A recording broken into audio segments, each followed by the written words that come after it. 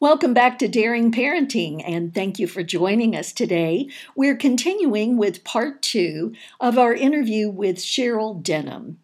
Cheryl used to own a dog training business and now is going to share her knowledge with us. We talked before about COVID-19 and restrictions being lifted, and what does that mean for our pets? What does that mean for our dogs when we start going back into a different schedule? So Cheryl is going to educate us a bit about how to do that in a thoughtful way, and also a tip about training. 15 minutes of training equals 1 hour of a walk? Yes. But first things first, let's talk about schedules. So should we get a little bit maybe more structured with this? I know some people I know during this lockdown have got a strict structure. My daughter especially, having a child who's in online school. So she's got a very strict structure. Would it help us to kind of have that as we plan to go forward? For example, my dog getting so much more exercise than before. Structure is always a positive for a dog. They like structure. They like a straight line. Unfortunately, we as humans almost never go in a straight line. So yes, if you've got something that you can put yourself back into a structure, whether it's meal time, exercise time, crate time if they are still crated, and that helps them get back into a schedule just like it will for us. You know, I believe that this whole pandemic has brought out the good in many people and has helped us take a look at our lives. And I thought, really, I realized my dog does need more exercise than she was getting. Do you think that some of what we may have seen with our animals we can take forward from this instead of just going back to our old ways? Absolutely. One of the things that we have always seen in dog behavior is dogs are workers. They like their exercise. They need to use their brains, just like we do. We get bored whether we're not being physical or not using our brains. And our animals used to work the farms. They used to work the pastures. And now they wait at home for us. So any exercise that your dog can get is a positive, just like for us. We're better people when we exercise. And for a dog, it doesn't have to be 3 hours of basketball. It can be a good walk. It can be a structured walk. It can be a sit and stay training. Anytime we use their brain, it makes them just as tired as a good long walk because they've got to think about what you're asking. Will you speak to that a little bit more? Because it's one thing I've discovered with my dog. She's very smart. And for her, her brain has to be engaged almost more than she needs the physical exercise. Depending on the breed, and in general, most dogs, they have a job to do. And it's like us. If you have a child that's a good thinker and you don't give them the right things to think about and do, they're going to find their own ideas of what to do. So yes, it's been said that 15 minutes of training, which can be, again, sit, stay, come when called, fetch, 15 minutes of that kind of head work equals almost an hour of walking. Ooh, nice. Yeah, for those who don't have an hour or may not have an hour when we all go back to those normal schedules, a couple of minutes of one-on-one, eye-to-eye, direction to direction means so much to our dogs. And we all have 10 or 15 minutes where sometimes we may not have an hour. That's a great suggestion. And one other thing that you brought up when we talked about doing this show is people who adopted dogs from shelters during this time because they were at home and they wanted to help out or they were bored or needed company. What are your recommendations for people who've recently gotten dogs during this lockdown? It's really the same thing. The dog that they adopted only knows one situation, and that's having everybody at home. So it's even more important for that dog as they're getting to know their family is to know that they're going to come and go. And especially if there are children in the household, those children need to get up and go as well. So that dog starts to understand, okay, it's still okay. I'm all by myself. And where did everybody go? But then they come back and all is well.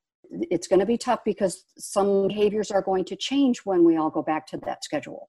So we can expect to see a little bit of, I don't want to say relapse, but a little bit of shakiness going back into this because it's new to everybody? Yeah, I think dogs are going to start adjusting just like we have to adjust in going back. The dogs are going to wonder what the heck happened. And because a lot of these were shelter dogs, different traits are going to come out, different behaviors are going to come out. My suggestion is to get in contact with a local in-home trainer. That has always been my idea, that training dogs is about us training people. Dogs know who they are and what they're doing. We're the ones that tend to confuse them. So if you find that you need help with the dog that you've taken on, and we thank you for that, it's an amazing surprise to this virus. But there are trainers out there who are looking to train you so that you have the hands-on with your dog. And especially during coronavirus, they can do it virtually. Again, we're putting the power in the human's hands. It's not about us being great because we're trainers and we come in and do the job and then leave you hanging. We want you to be able to do it. And that's what a good trainer will do.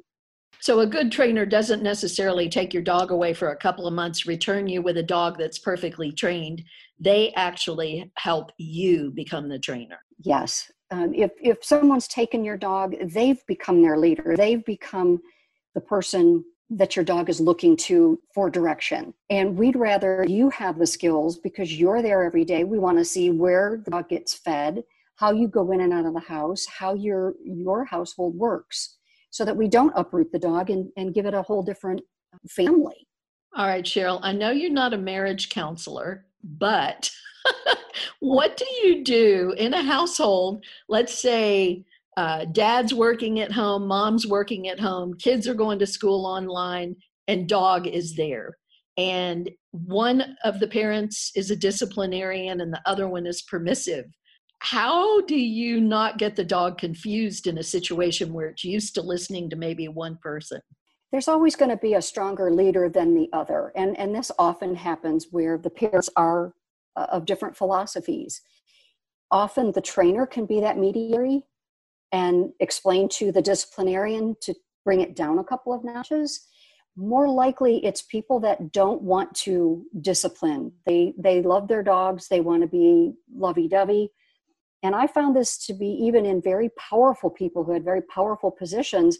They didn't want to be the disciplinarian. So if you let the dog get away with too much, it's the same thing that happens with a human child. If you let them get away with too much, they're gonna make wrong choices.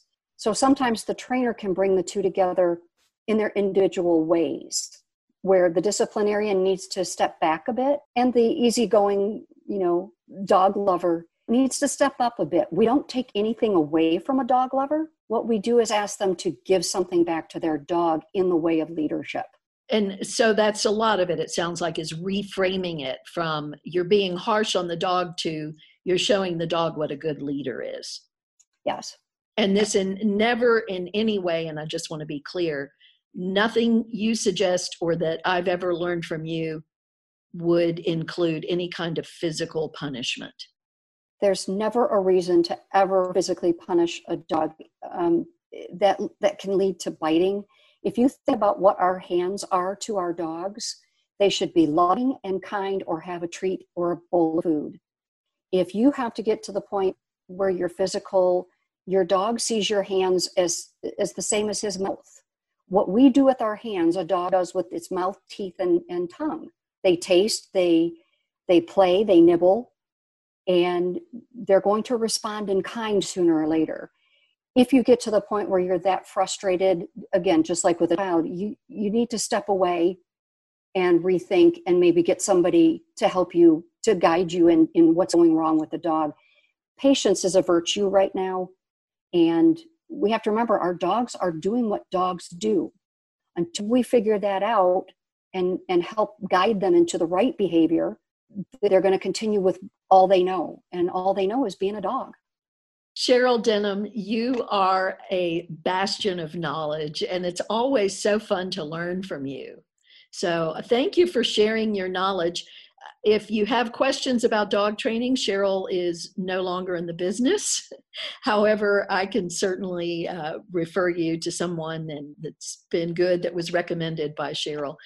Thank you so much for talking to us today, Cheryl. Thank you so much for this guidance for people. It's so incredibly necessary, and good luck to all that have gotten those new babies. I love it.